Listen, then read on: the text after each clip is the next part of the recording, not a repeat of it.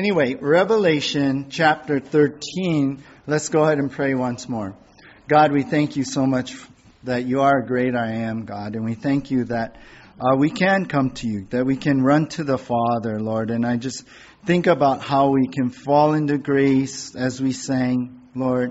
How you are our surgeon, how you come into our hearts and you fix us and you create in us, Lord, a new creation, a new soul, Lord, a new person. And so as we get into your word today, may you continue to do that. May your Spirit speak. I pray for the anointing, God, of your word right now. We pray, as you said, Jesus, that we would have ears to hear what the Spirit is saying to us today. So we give you this time. And we ask you bless it in Jesus' name. And everyone said, Amen. Amen. Well, a little over 11 years ago, this British scientist, Dr. Mark Gayson, performed an experiment to see if he could spread a computer virus through a RFID chip that was implanted into his hand to other computer systems. Well, Dr. Gasson, he's Gasson, maybe you say, he's a cybernetics professor at the University of Reading in the UK.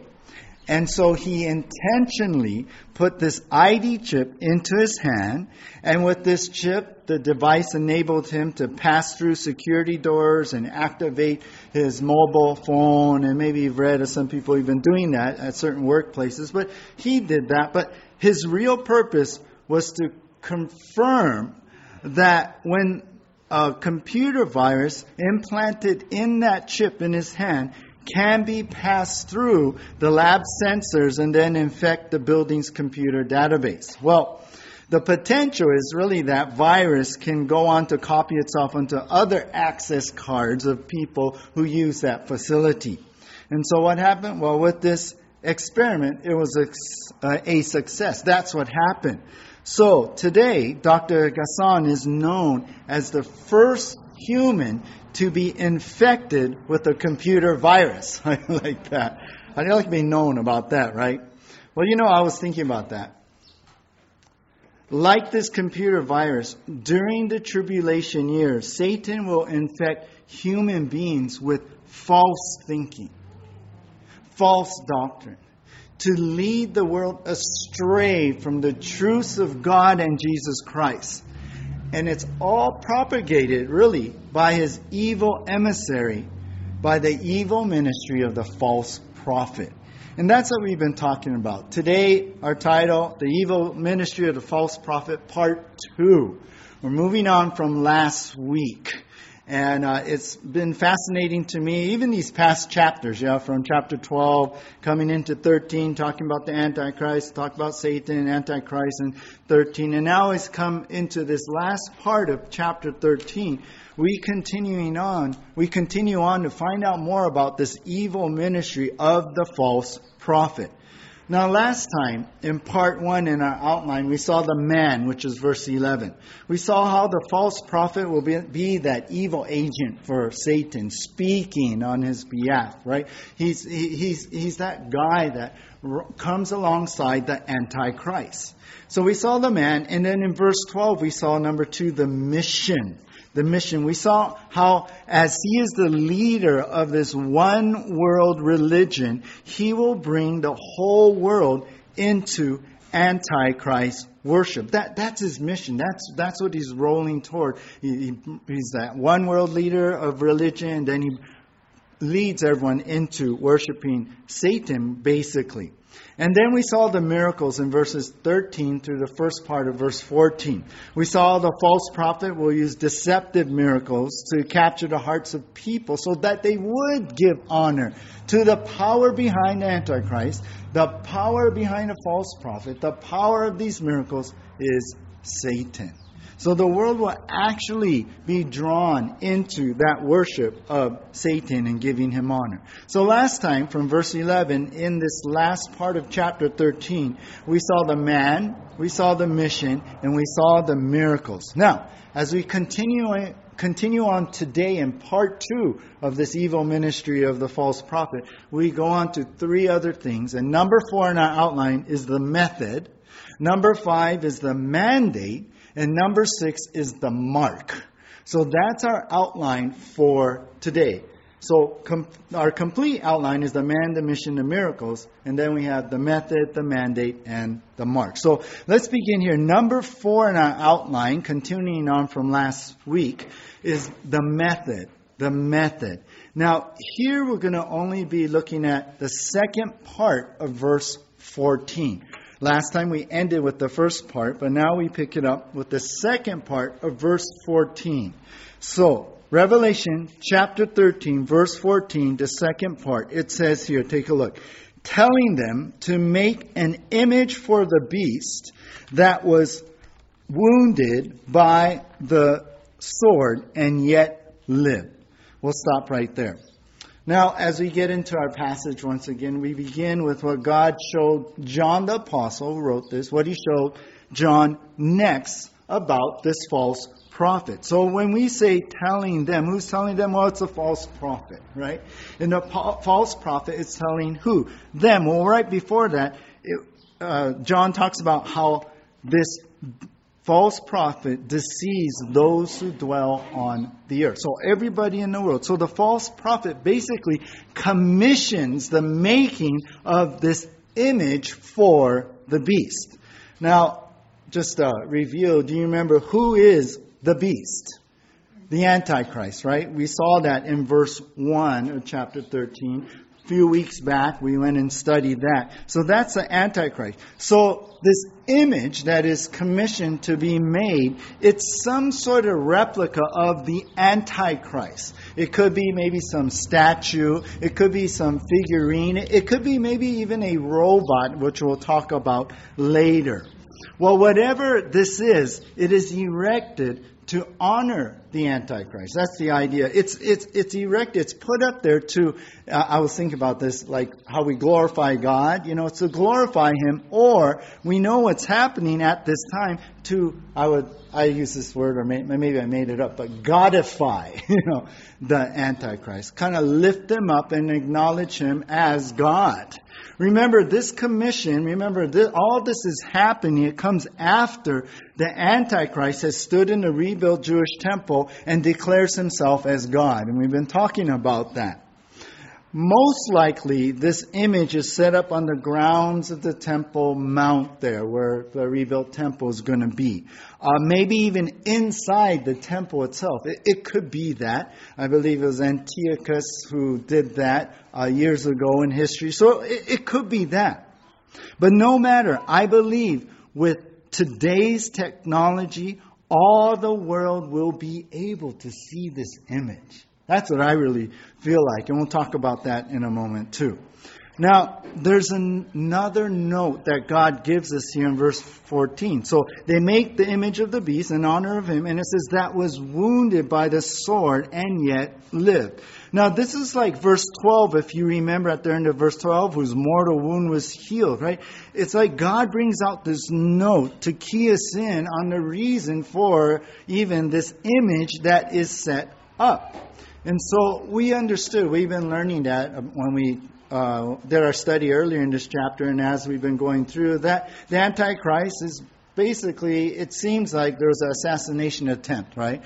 And he was mortally wounded, where he either died, but yet he lived. And here that's what we're reading, the same thing. He was wounded, yet he lived. Perhaps it was a sword. Perhaps a sword pierced him, and it looked like he died or was going to die. I kind of feel like he faked his death and he faked his resurrection, because now he's alive. And as we saw in verse 12, that's what the false prophet used to get the world to even more support him and honor him as the God of this whole world. So, to me, as we see this note here in verse 14, it brings us to the mind that the false prophet now points to that lying wonder, that miracle, how it manipulated the world into making this image. That's why the world's like, let's make an image. Let's erect this image of the Antichrist as a tribute to this Antichrist, this man who had died and is alive again. Listen, by the midpoint in the tribulation, remember this now, the whole world will be deceived, will be manipulated into worshiping Satan through the worship of the Antichrist. So I want to remind you of that in what we discovered last week. So think about it this way. This image is being set up, this statue thing, Antichrist showed his power and all of that. Think about, at this point in the history of all time, the dream for Satan has finally come true. To be worshipped above God. Remember in Isaiah chapter 14, verse 13, it said, we read, I will set my throne on high. Remember, that's Satan, right? Or in verse 14 after that in Isaiah 14, he says, I will make myself like the Most High, right? That was Satan's goal. That was his dream, to be worshipped as God. And then look up at verse 4 in Revelation 13. We find that happening. In verse 4, Revelation 13, it says, and they worship the dragon. And who's the dragon? That was Satan. We found that out in Revelation 12:9, right? And then it says, for he had given authority and that power to the beast, the Antichrist. And they worship who? The beast, the Antichrist. And so the world is in this full-on worship of the Antichrist, but really Satan through the Antichrist. So, this is a dream for Satan that has now come true. So now that the dream is a reality, he brings in now with this image the method of worship. Thus our heading, the method of worship. So here's our point here. The false prophet sets up a formal system for Antichrist worship and satisfies the desire of the world. That's what's going on here.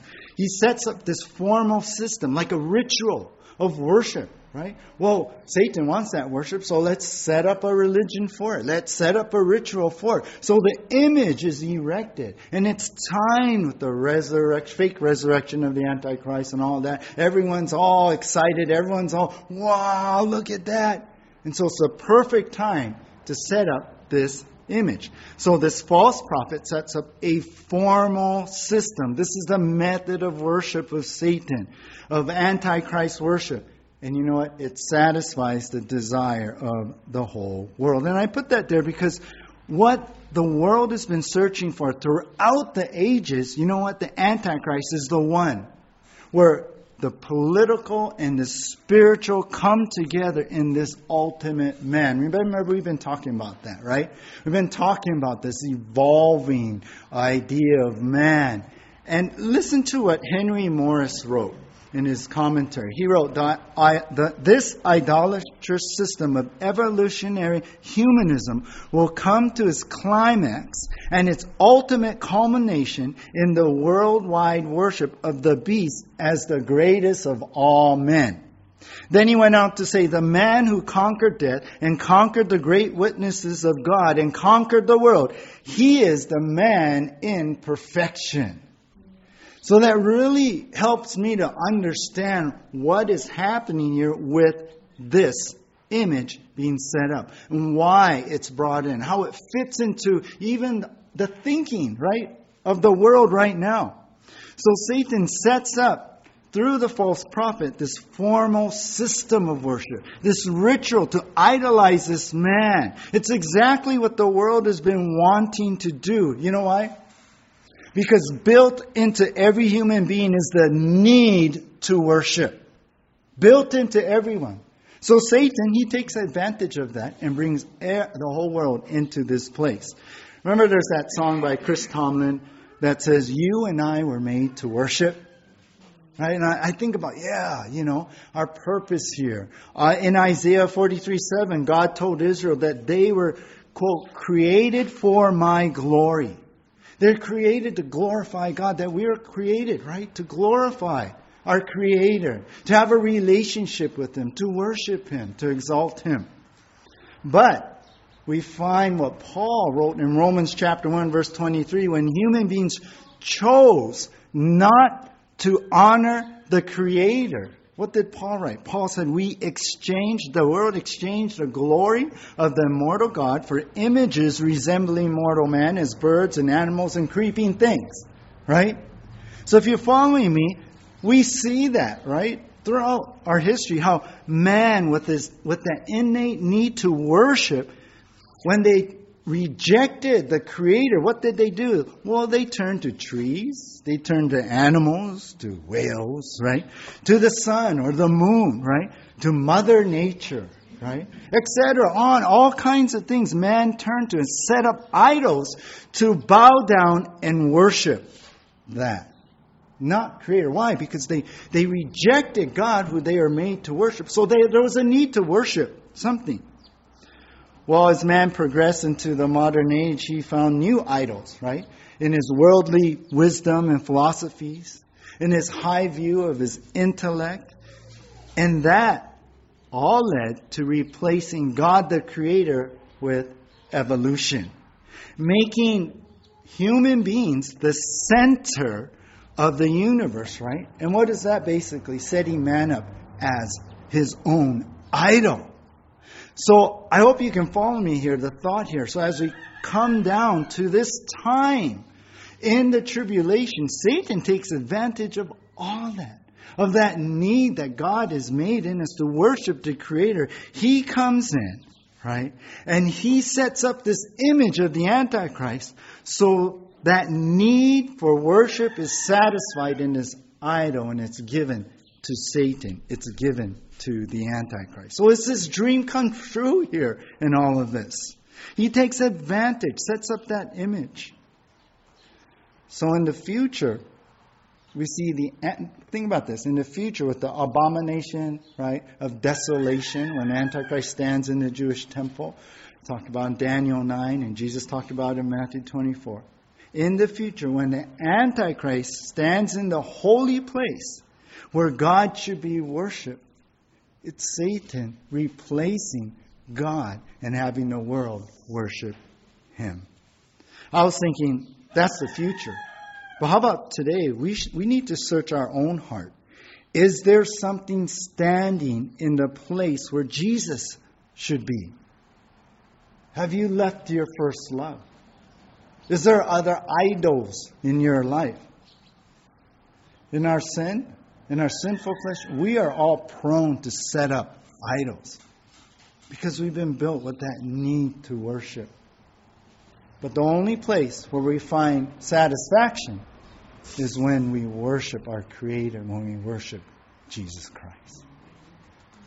Well, that's the method, as you can see, a formal system of worshiping Satan. That's the method of worship. Well, let's go on to number 5 now in our outline, the mandate. The mandate. Now, here's verse 15. Verse 15.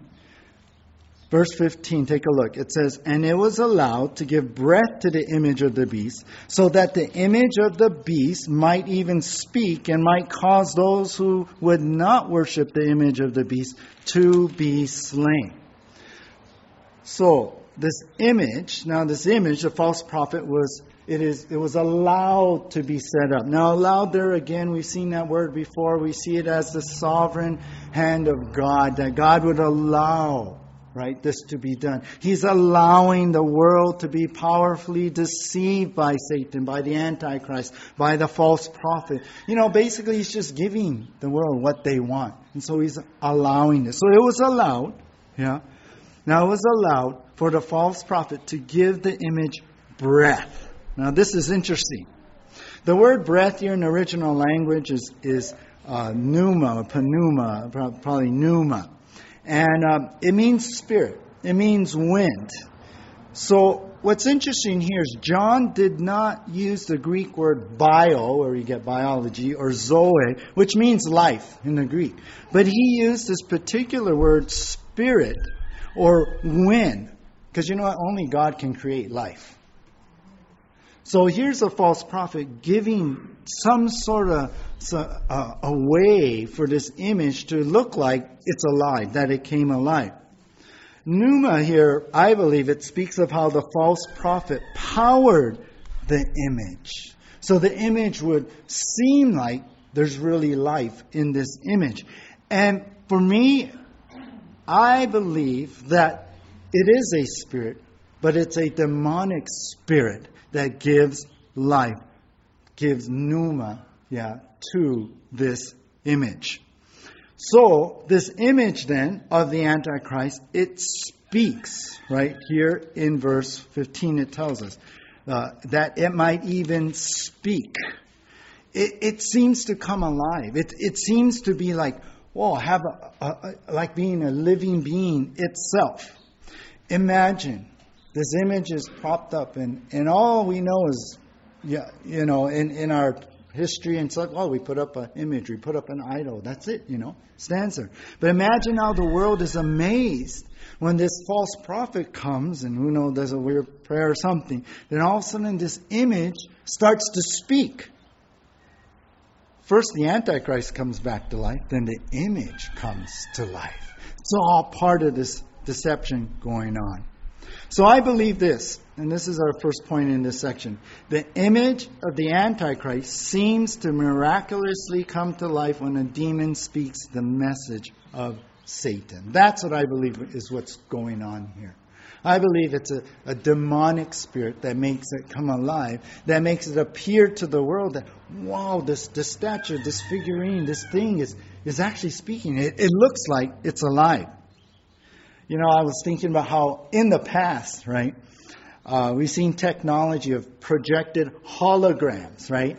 And they're projected to faceless statues, and that image seems to look like it speaks, but it's just a projection, right? Or remember animatronics, right? At Disneyland, it moved, the figure of Abraham Lincoln, and he was speaking as a recorded voice was coming out of him, and his mouth like moving up and down, right? I mean, that's the past. But today, what do we have in our technology today? Robots, right? Robots that are beginning to move around. Program robots that are doing things. There's like dog robots you can buy.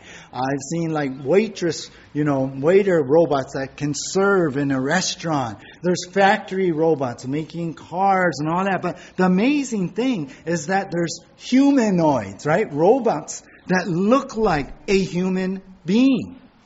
For example, have you seen this Japanese robot called Erica?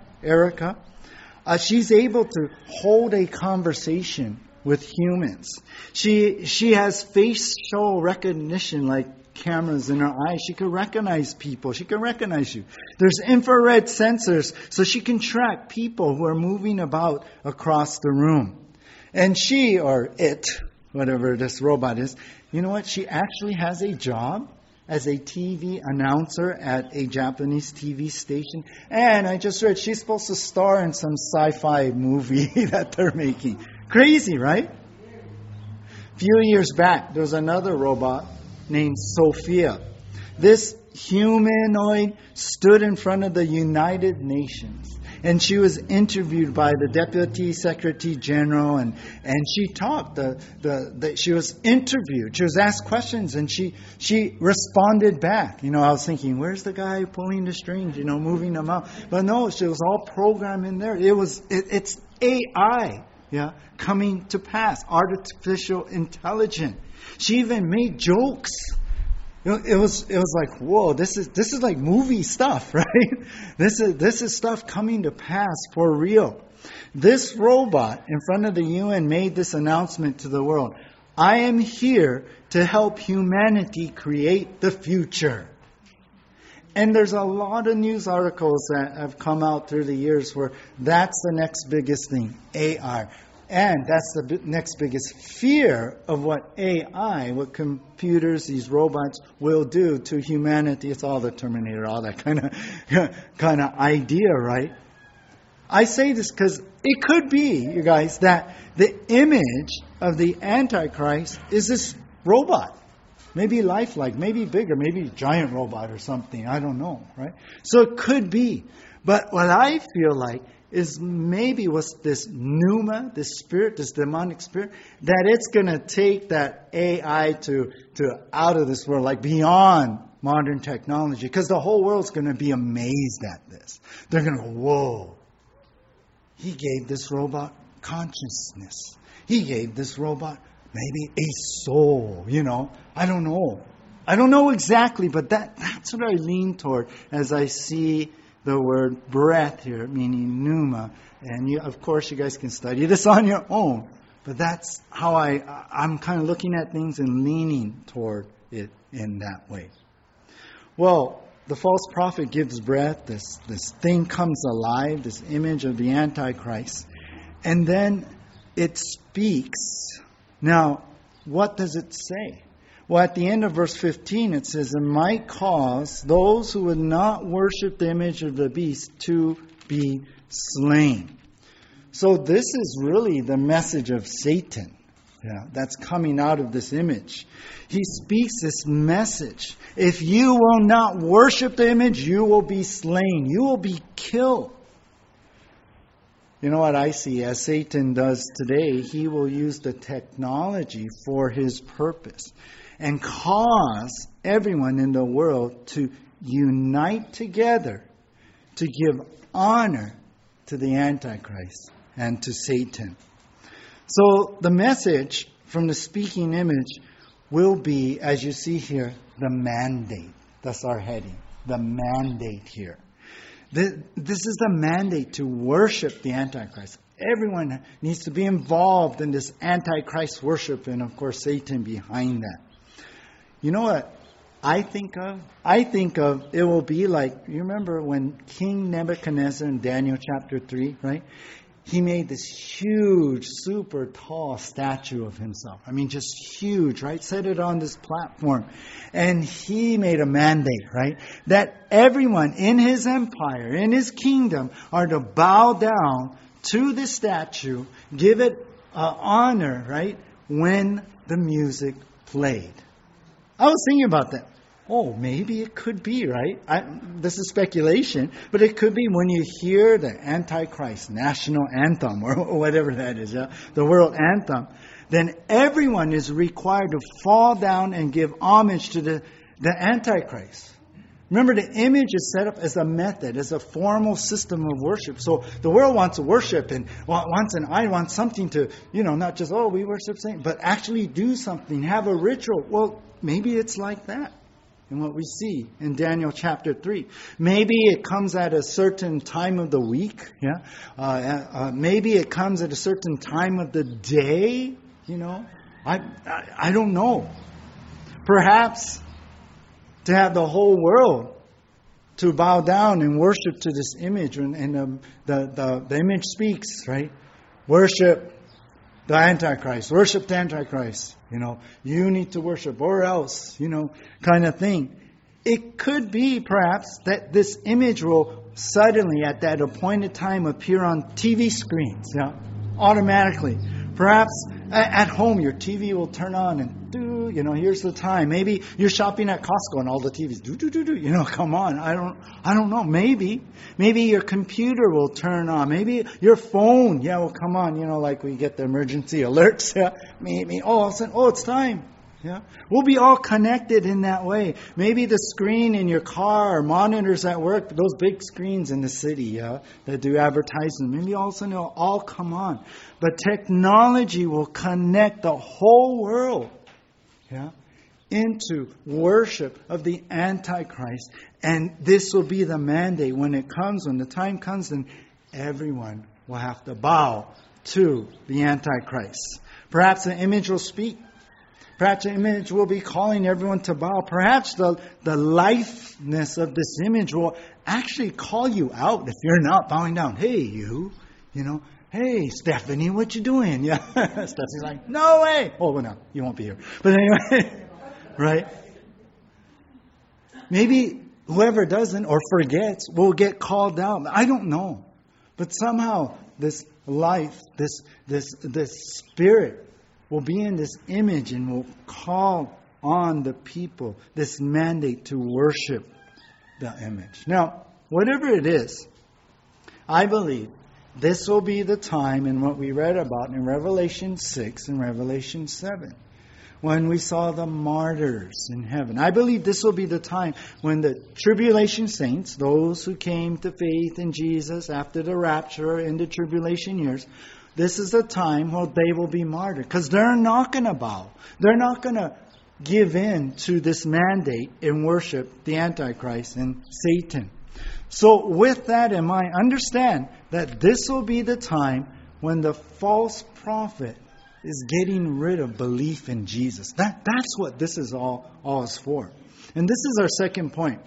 With the whole world, right? The whole world is in agreement already. They're all excited about Satan. As you read in verse 4, they're worshiping Satan and the Antichrist. Well, with the whole world in agreement, here's the second thing I want you to see. The false prophet will turn Antichrist worship into a mandate to outlaw Christianity once and for all. That's what it's going to be. It's going to be a mandate so he can get rid of the Christians. So he can be done with Jesus here. So it's all about Satan now. That's what will be going on here. You know, I read about recently this Afghan Christian who fled the country to India. Now, the article really was coming up because days before the fall of Kabul, the Taliban, she ran, she escaped to India, but now she's facing deportation as her visa is about to expire. So the big concern is, oh no, you can't go back, right? Well, the story is, Essen is her name. She's 24 years old. She was the only one in her family of believers to be able to get out. And she was sharing how one day she was caught reading her Bible. Caught, just having her Bible open. And then her life was threatened and her family's life was threatened.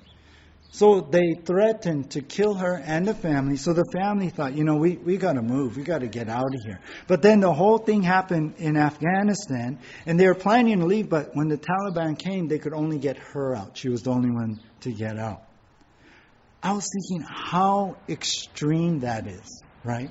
That if you're caught reading a Bible, remember I told you reports if there's a Bible app on your phone, the Taliban is killing believers or people. Even if they're checking their phones, if there's a Bible app on there. That this book, is like, you got that? It's so hated?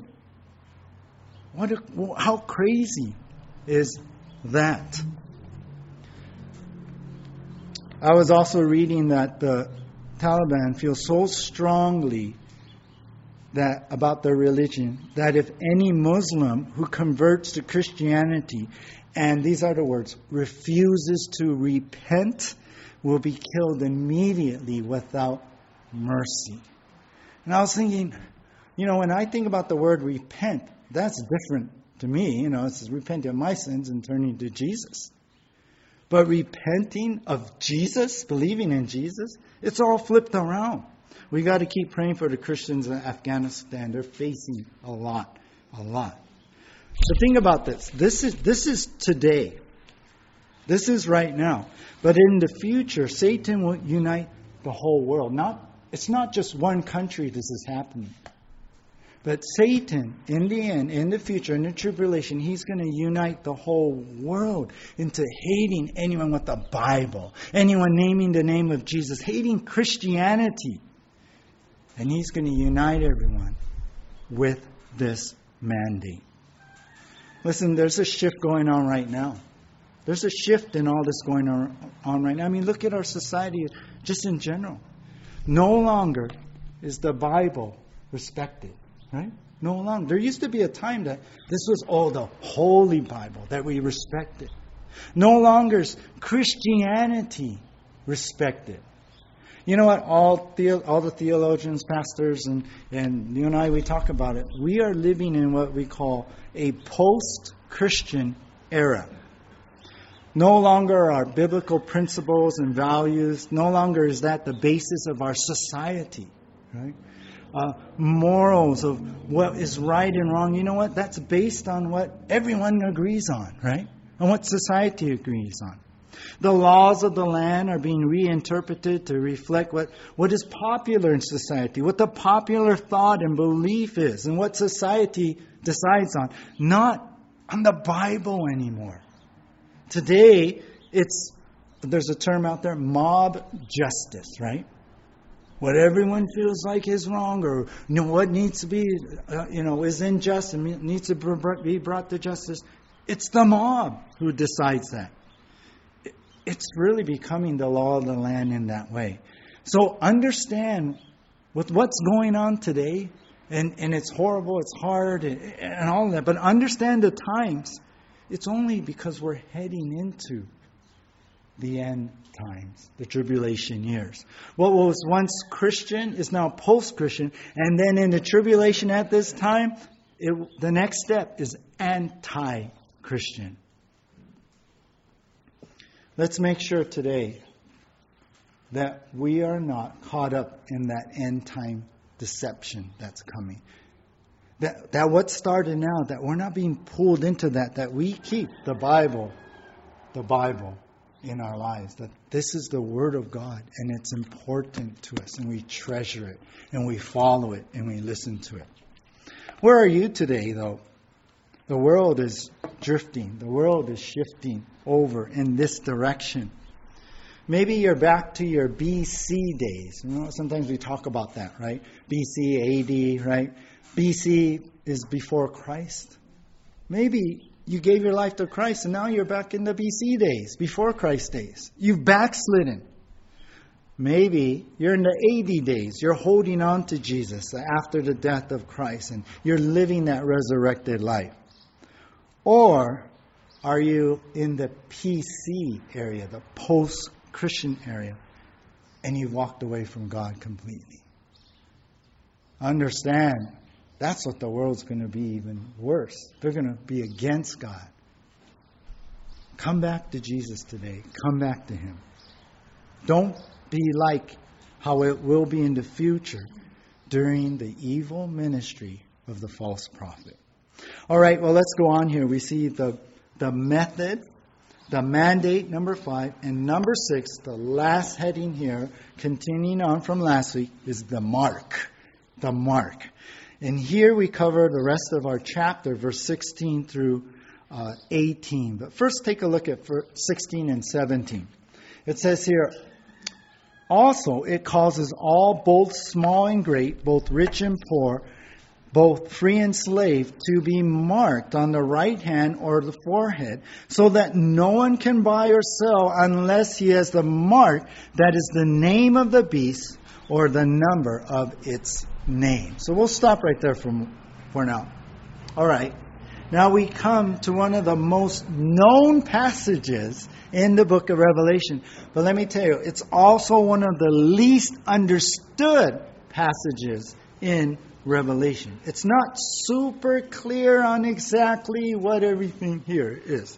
But what is understandable, and this is what I want to unfold to you guys, is the purpose of the mark. And that's what's important to really grasp here. The purpose of the mark. We don't know exactly what that mark's going to be, but the purpose is what we got to grab onto. Okay, so God showing John here and showing us here that also the false prophet, it causes now, it requires small and great, rich and poor, free and slave. Basically, the false prophet will require everyone, no matter what age you are, small or great, no matter what economic level you're at or social status, to be marked. So every person in the world is going to be required to take the mark. That's the basic idea. And this mark is to be placed, in verse 16, to be marked on the right hand or the forehead. You kind of wonder, well, why there? I'm not sure, but most likely it's because that's the most prominent locations on your body, right? I mean, if you're marked on your chest or your stomach, usually we're wearing clothes or during certain climates, where it's cold, you can't see that. But your forehead is pretty visible, or your right hand, which we use our hands to grab things, carry things, it's right there. So it could be because that's the most prominent locations.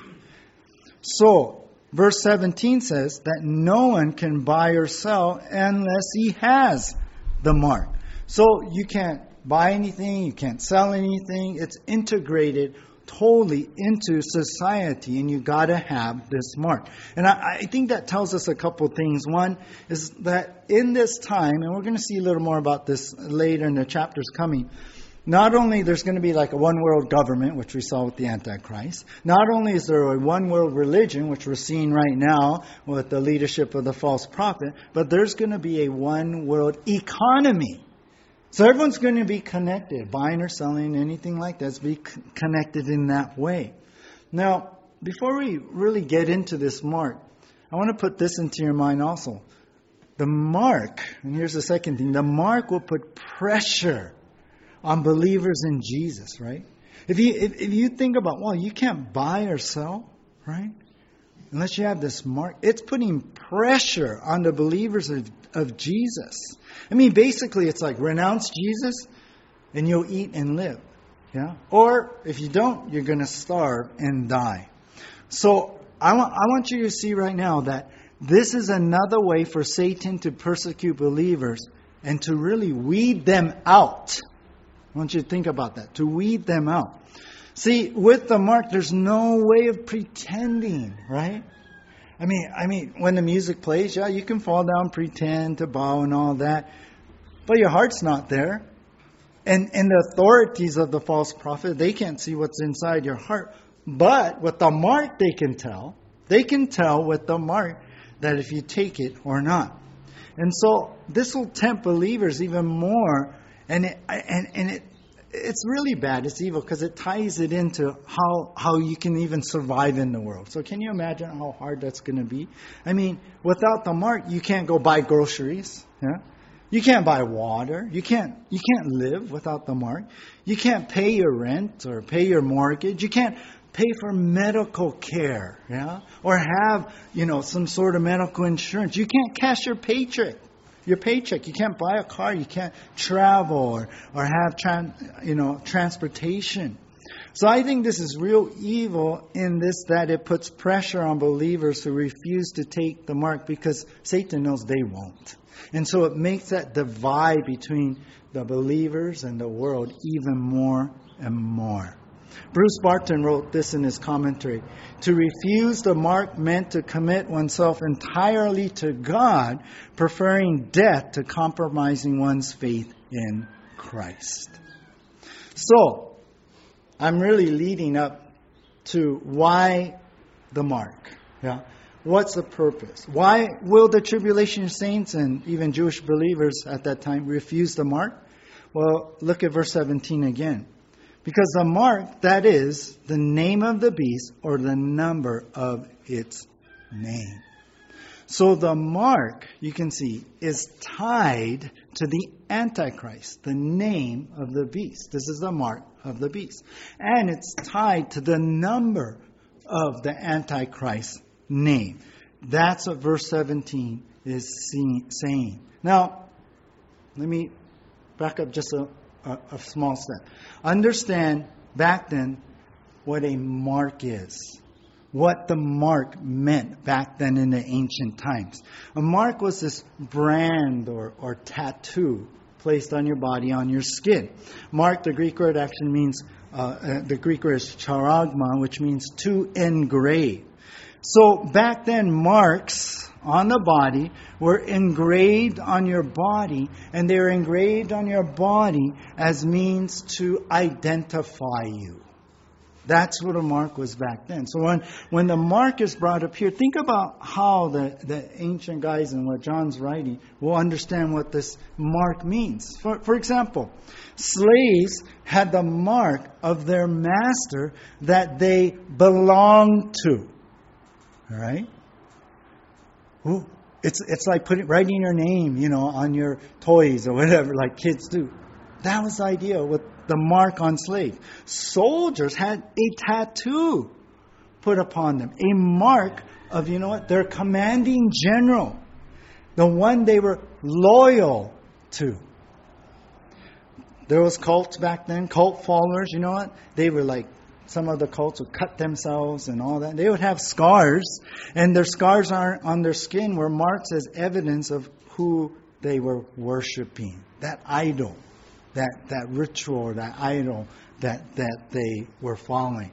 So now, with that in mind, we are told here that the mark, that is what? The name of the beast. First of all, the name of the beast. So the mark is tied to the name of the Antichrist.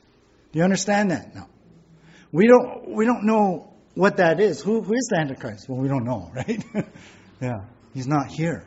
But somehow this mark is going to be tied to his name. I don't know, maybe it says beast. No, I don't think he'll say beast. President so-and-so or king so. I don't know exactly what that is. But now you see why believers in Jesus in the tribulation, they're going to refuse the mark. No way. I don't belong to this guy. I'm not going to worship this guy. I'm not going to be loyal to this guy. So we do not know what that name is, but what we do know is this. And here's really what I want to put into your hearts and minds. To receive the mark means to willingly, intentionally, and fully give your allegiance to the Antichrist, and I would add Satan. That's what the mark is about, is giving allegiance to the Antichrist. Remember how we've been talking about how Satan mimics God and his things, right? Like this unholy trinity, Satan, the Antichrist, and the false prophet, mimicking, the Father, Son, Jesus Christ the Son, and the Holy Spirit, right? Remember how even the Antichrist faking his resurrection, what? Mimicking what Jesus did, right? Dying on the cross, rising again. Well, it's like this here. Remember, we're in this ritual, this new system. It's formalized. There's an image and everything now. So it's not just the world worshiping, but it's like this here. To take the mark is really like giving your life to the Antichrist. I belong to him. I'm loyal to him. I worship him. It's like how we give our life to Jesus, right? We're loyal to Jesus. We belong to Jesus now. We surrender. Yeah? That's what this mark is all about. Think about this. Remember in Revelation chapter 7, God sealed the 144,000 Jewish missionaries with a mark of God on their foreheads. And then look at verse 1 in the next chapter, Revelation 14. Just look over from where you are. Revelation 14:1, John says, Then I looked, and behold, and on the Mount Zion stood the Lamb, and with them 144,000, that's those Jewish missionaries, who had his name and his father's name written where? On their foreheads. So in contrast, verse 1 of Revelation 14, in contrast of what we're seeing in verse 17 of chapter 13, that's what we're seeing. God's mark showed that these guys belong to him, but the beast, the Antichrist, his mark means that, you guys belong to me. That's what the mark is all about. It's about how the world will willingly, intentionally, fully give their allegiance to the Antichrist and basically Satan. It comes to mind for me. I like what Paul said in Galatians 6:17. He said, I bear in my body the marks of Jesus. It's the brand marks, right, that he got from his persecution, from the beatings and the whippings that he received because he held on to Jesus. The marks of Paul bore what he was loyal to. So the mark of the beast shows that you're loyal to the Antichrist, to Satan. That's what the mark is all about. Now, what is then, it says here in verse 17, or the number of its name. Well, look at verse 18. It tries to explain it, or God explains it, but I don't think it's for us to understand. Verse 18, this calls for wisdom. Let the one who has understanding calculate the number of the beast, for it is the number of man, and his number is 666. There it is. There's that number, right? So famous, yeah. So what does this mean? Pastor Rick, what does this mean? Well, let me tell you. I don't know. I don't know. Many have speculated. No one can say for sure. Many have tried to calculate. What does that mean? We calculate it. In trying to calculate it, some say this, that each letter in the Hebrew or Greek alphabet, they even bring in the Latin, some guys, it corresponds to a number. Yeah, like in our alphabet, like A is 1, B is 2, C is 3, so on like that. So they say, well, then the letters of the name of the Antichrist in the Hebrew or maybe the Greek, it all adds up, the corresponding numbers adds up to 666. So that's a thought. And some people through the ages have like, oh, see, so it's Stalin or Hitler. But we don't know that that's it. Some say, well, the number is really some sort of bank account, yeah, or ID number that's programmed into the chip, right? We've all heard this. And that's put under your skin in your hand or your forehead. And that's why, well, you can't buy or sell. That's why without the mark, you can't do that. You know, I remember years ago when the UPC barcode first came out. Oh, I remember. I was Christian. Christians went crazy. That's it. It's the mark of the beast. That's it. And there's going to be 6 numbers and 6 numbers. 6 numbers dash 6 numbers dash 6 numbers. That's it. I don't know. Maybe that is the mark. But remember, the purpose of the mark is to show your allegiance that you're giving your life to the Antichrist. Maybe that's the number. But let me tell you what most say, and I kind of go along with this, is that, number one, we don't know. But we can focus in on the number that it's based on man, right? It goes on, says, this calls for wisdom, that the one who has understanding calculate the number of the beast, for it is the number of man. Now, what is the number of man? Well, most commentators agree it's 6. It's 6. The number 6 is considered the number of man. It's a number of imperfection. You see, God is associated with the number of 7, perfection, right? 7 is the number of perfection. 8 is the number of new beginnings. That's kind of the normal talk of Christians. So 6 is the number of man. I thought it was interesting. Someone said, yeah, man was made on the 6th day. God made creation in 7 days, and it was complete. It was perfect in that way. And so the number 6 is short of number 7, so it means how man falls short of perfection. He falls short because of his sin. So we see with this Antichrist is that his number is actually 666, 3 sixes, emphasizing that imperfection, emphasizing that sin. You know how the angels in Isaiah 6 cried, holy, holy, holy, right? Emphasizing God's holiness. Well, it could be here that this number of man, 6, imperfection, the sin, basically, it's emphasized 3 times, like God is emphasized as holy, holy, holy, holy. This is 666. So it could be that this means this Antichrist, and what this mark is tied into, is he's the ultimate human, sinful man, the ultimate imperfect and evil man ever. So that's thought. You can try and study this and come up with your own conclusions. But what I think, when it says here in verse 18, this calls for wisdom. Yeah, let the one who has understanding. Who is that? It's going to be the people in the tribulation. So perhaps it's not for us to know exactly, but God will reveal it even more. And they'll say, whoa, this is what Revelation 13 talks about. Whoa, and they all come together and they'll get chicken skin and say, no way, I'm not taking that mark. Yeah. So I think something like that would happen. Now, before we come to the end, I know there's a lot of speculation out there, and I know there's a lot of confusion and questions about the mark of the beast. So with what we learned here, I just want to answer some questions here. Like, I've heard will the mark incorporate a computer chip that will be implanted into the right hand or forehead? And you remember what I said. The answer is maybe. It could be, because you can't buy or sell without it. Like using our credit cards today. We're heading into a cashless society. You could buy, you don't need your credit card really. Now there's terminals, or you just put your phone, or now with my Apple Watch, I just go beep. It's like, oh, this is so great. It's all right there and everything. So it could be. But remember, for me, whatever that mark is, if it is for buying, selling, if it is a computer chip, remember, it is a mark like a tattoo that identifies you to be a loyal follower of the Antichrist, right? To give your life to him. And so, who knows? Maybe there's store cameras scanning you when you walk in. Do you have the tattoo? Do you have that mark? Yeah. Maybe there's mark checkers, at the door. Yeah, we're getting used to, you get your mask on, going in and everything, right? Related to this is another question. Is using electronic purchases like EFT transfers, or like I just talked about, promoting the mark of the Antichrist? Pastor Rick, I can't believe you use your watch to buy things.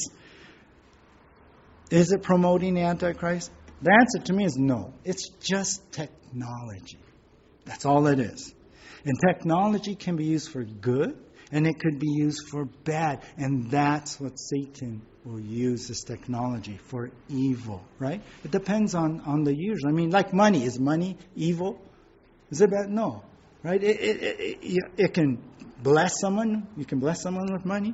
It can provide for you. Right? You can buy things, or it could be used for buying drugs. Yeah. If you're alcoholic, buying alcohol, right?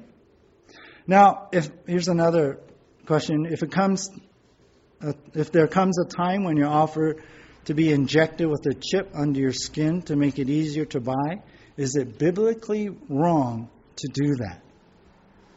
The answer for me is no. It's not biblically wrong.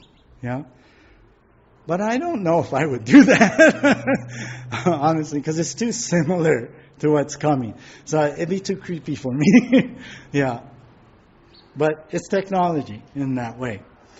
Another one going around, and I've talked about this weeks ago, is the vaccine, the mark of the beast. So after what you learn, is it? No, right? Because you first have to have the beast to have the mark of the beast, right? And just getting a vaccine isn't saying that I'm giving my allegiance and I'm giving my life to the Antichrist. So no, it's not. And plus, a lot of things got to happen before that comes to pass, right? A lot of things, right? The Antichrist standing in the temple, a rebuilt temple. A temple has to be rebuilt, right? There's got to be the judgment of the 7 trumpets and the 7 seals coming, right? There's got to be all that going on, the Antichrist rising up. And, the biggest thing is the rapture. And so we won't be here anyway, so no worries.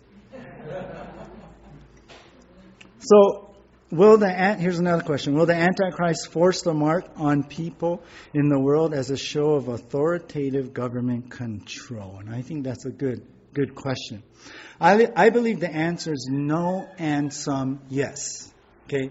No, because as I've been teaching you, the world will embrace the Antichrist willingly, intentionally, purposely, and want to take the mark. Yeah? They're okay with that. They're okay, government's making this, but I want it. Yeah, I want to honor the Antichrist, right? I think about it as like you and I as Christians will get like jewelry, like a Christian cross, yeah? Or we'll have a shirt that says Jesus on it, right? Because we're proud. We're Christians. We're going to show everyone who we are about, right? Well, in the future, that's what it's going to be about. Oh, look at me. I got the mark. I'm with them. Yeah.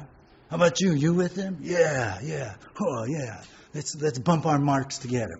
That's the feeling. That's what's going on, because the world, these guys can be full on for Satan. So no, but some yes, in the sense that the false prophet will want to control what is believed in the world, and namely to stamp out Christianity once and for good. The devil knows the true believers, they're not going to take the mark. And this is this is really a legal way for him to kill them. To murder them. Right there. Remember Daniel 6 when the king's advisors got a law passed that everyone has to pray to the king, and at noon at that time when Daniel normally prayed, everyone has to pray to the king. And they knew they would catch Daniel, right? They made a law so that he would get thrown into the lion's den. That's what this is all about. To get rid of Christians. One more question is, what if I mistakenly take the mark? Will I then be banished from entering into heaven? Well, the answer is this. First of all, if you're a true believer today, you will not be here to mistakenly take the mark. Okay, we'll be in heaven in the rapture.